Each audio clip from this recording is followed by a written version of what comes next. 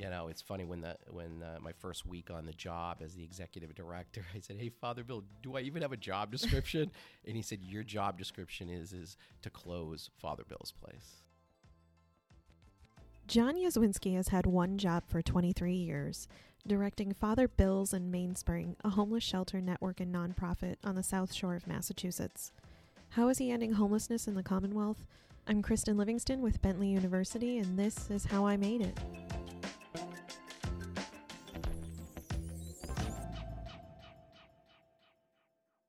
I grew up in Yarmouth, Maine, right outside of Portland, and I went through my church group. My mother and I went in and volunteered at a lunch program for homeless people. And that night, I had to help a veteran that was sleeping under a bridge to help him eat dinner that night, and he wasn't able to. And I just was very impacted greatly by the idea that with all this resources we have in this country, why is there a veteran that's fought for our freedom? Why is he experiencing homelessness? And it always stayed with me. So when I went to Bentley and had an opportunity to choose a certain social issue, I chose homelessness. At Bentley, John joined Service Learning, newly founded, and now the Service Learning and Civic Engagement Center. Back in the day before cell phones, we were able to get a phone company to donate voicemail boxes to homeless people. Oh, wow. So part of my job was to go out and get the different shelters on board. And when I got to see how people now had their own phone number and they were struggling with homelessness, and by just giving somebody their own phone number, they were able to, when they were going to get a job or they were looking for housing or even they want to communicate with their family, just how a simple step like being able to communicate with people got people out of homelessness. John started volunteering for Father Bill's Place in Quincy, and after graduating from Bentley in 1996, he joined full-time. In the 80s, Reverend William McCarthy, affectionately known as Father Bill, started getting requests from his parishioners. They needed more than confession or a meal. They needed a place to sleep, to spend the night. Of course, Father opened his church to them, hoping it would be a temporary fix. But decades later, the Band-Aid still hasn't come off, though John is working on it, because Father Bill believed in him, even when he applied to become the executive director of the shelter just 2 years after starting in the organization. And of course, I didn't get the job at the time. But about a year later, there was a change again, and Father Bill and other people in the community, Father Bill was basically like, let's give this guy a chance, and I'll mentor him. And so I got to work side by side with Father Bill, and just saw how every day he wanted to take care of everybody, and there was no challenge that was too big for him to take on. And I was very impressed with his courage overall, and his spirit never to judge anybody when they walk in the door. Mm-hmm. It's funny when my first week on the job as the executive director, I said, "Hey, Father Bill, do I even have a job description?" And he said, "Your job description is to close Father Bill's place." And he goes, "Someday I hope people drive by it and it's not there. That means we've ended homelessness." That would stick with you. Yeah. What are the numbers that we're up against in this country for homelessness? Yeah, on any given night, there's going to be over 500,000 people that are homeless. I think what we've seen is in the late 70s and early 80s, there weren't that many homeless shelters in this country. But wherever you were living, you may have known there were a lot of mental health hospitals. About 90% of those beds were closed, and we never, at a national level, on a policy level, we never said, okay, if the group of these disabled people are going to go back into the community, what are the supports they're going to need? And so if you look at when Father Bill's was created and majority of the shelters across the country, it really came from the faith community.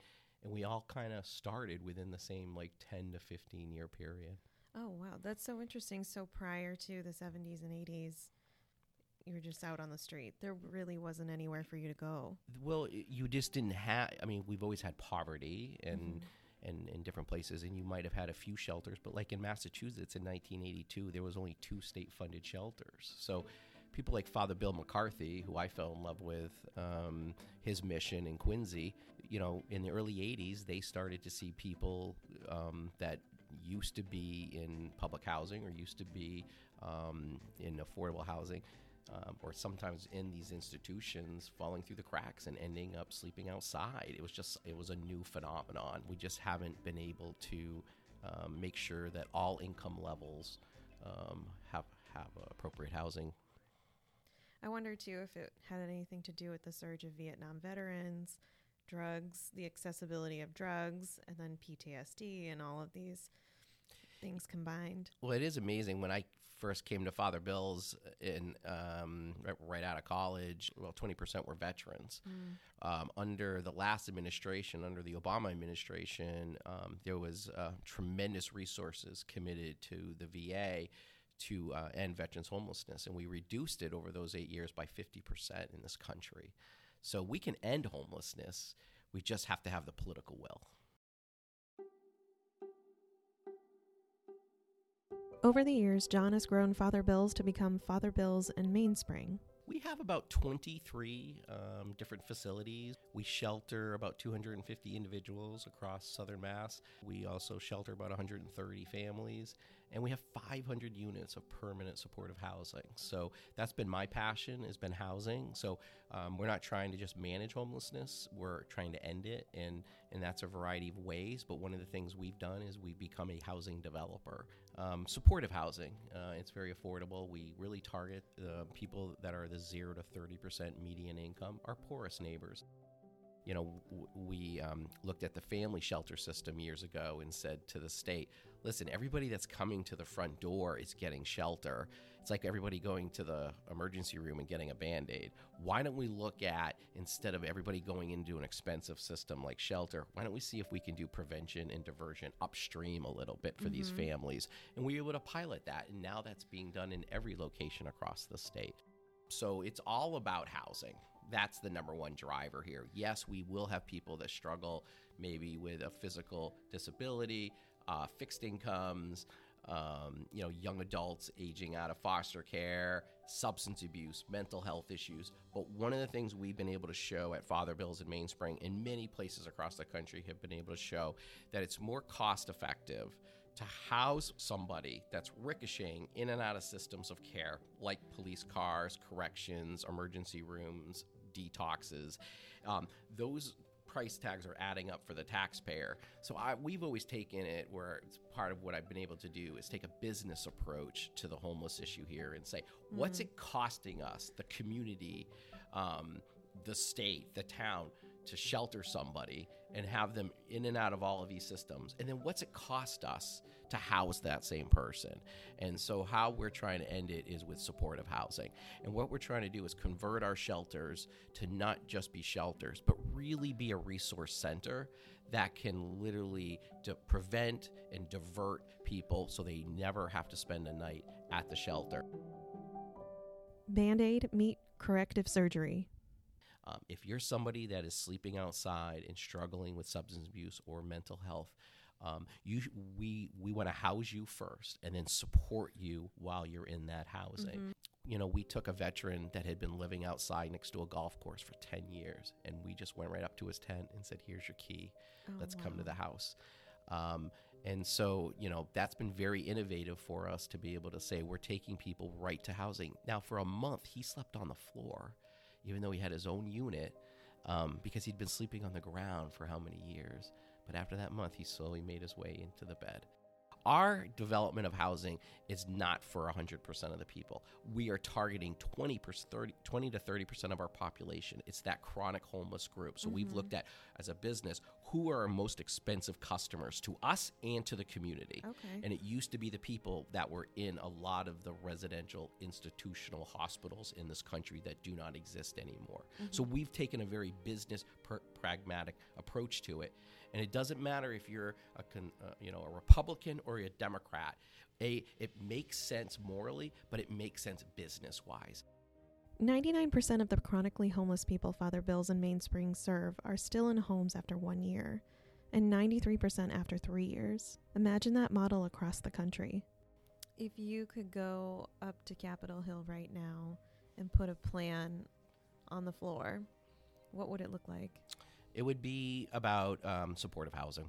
It would be about, we need one funding source that both supports capital investment, operations and services. We got to see the VA when they got the resources, how they put the resources towards veterans and towards housing. And we've been able to reduce it like 50%. For Father Bill's in Mainspring tonight, we will shelter over 250 individuals, and the state will pay for 126 at $30 a day. Mm-hmm. So every bed that it's costing us $40 to house everybody, and we're putting up over 100 people a night that we have to privately fundraise for. It's hard to invest in outcomes when all you're doing is trying to fundraise just to make sure nobody sleeps outside. I remember a veteran, one of the first veterans I housed at Sheila McIntyre House in Quincy. It's 8-unit house. And I said, how did the house help you? And he said, you gave me my own key. And when I got my own key, I got my own toothbrush rack. I had my own phone. I had a reason to stay sober. And then I had an opportunity to get a job. And he actually got employed with the VA and became an employee there for a long time, and then moved into management. Just be able to see how those things, how just giving somebody a key can make a huge difference in their lives. Yeah, I've never thought about it. You take it for granted your whole life, having these keys that jangle around in your purse or your pocket, and they really mean opportunity here. In 2001, I got a call from a CEO of another nonprofit that was renting a building that was a teen shelter, and it was the only one on the South Shore. And they weren't bankable at the time, but the owner wanted to sell the house and was going to put it on the market within a week. It was a beautiful house. It was on a busy street, right near South Shore Hospital. And so I called Father Bill, and I said, Father, this is the story. They're not bankable. They can't buy it. We only have a week before they put it on the market. What do you think we can do?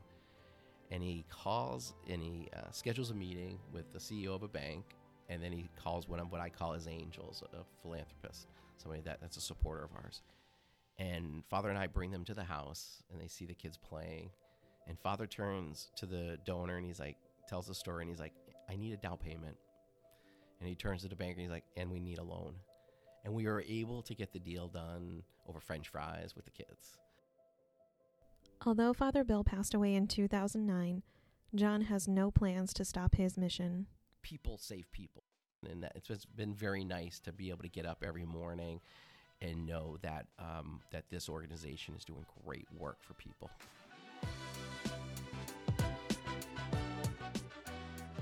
How I Made It is produced by me, Kristen Livingston, for Bentley University.